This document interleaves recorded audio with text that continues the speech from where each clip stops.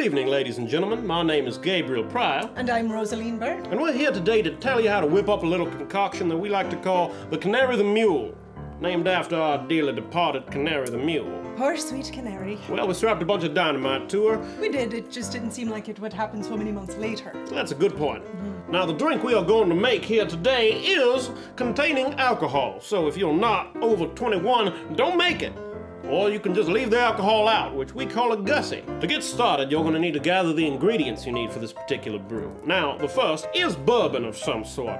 Now, the Canary the Mule is based off of the Kentucky Mule drink, because I know for a fact that Canary is originally from Kentucky, and there's no one left alive who can verify whether that is true or not. It was a bit too soon, I think. This particular bourbon that we are using today is Bullet Bourbon, which we took off of the corpse of one Duff Bullet after that incident in Coldwater Creek. Well, we couldn't let it go to waste. Well, it was miraculously unharmed, and I saw that as a silver lining.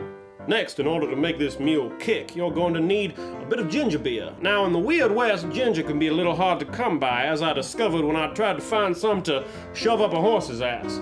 You did what? But here, you can pretty much go to any grocery store and find all sorts of ginger beer. Now, the particular brand that I'm using today is Cock and Bull, but you can use whatever the hell you want. I frankly don't give a damn.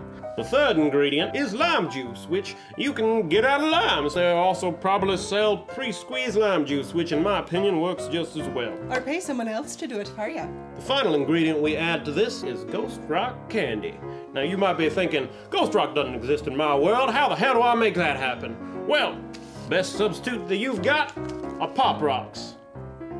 All of this should be presented, as with any mule drink, in a copper mug. But if you don't have a copper mug, just put it in any old cup. You do you.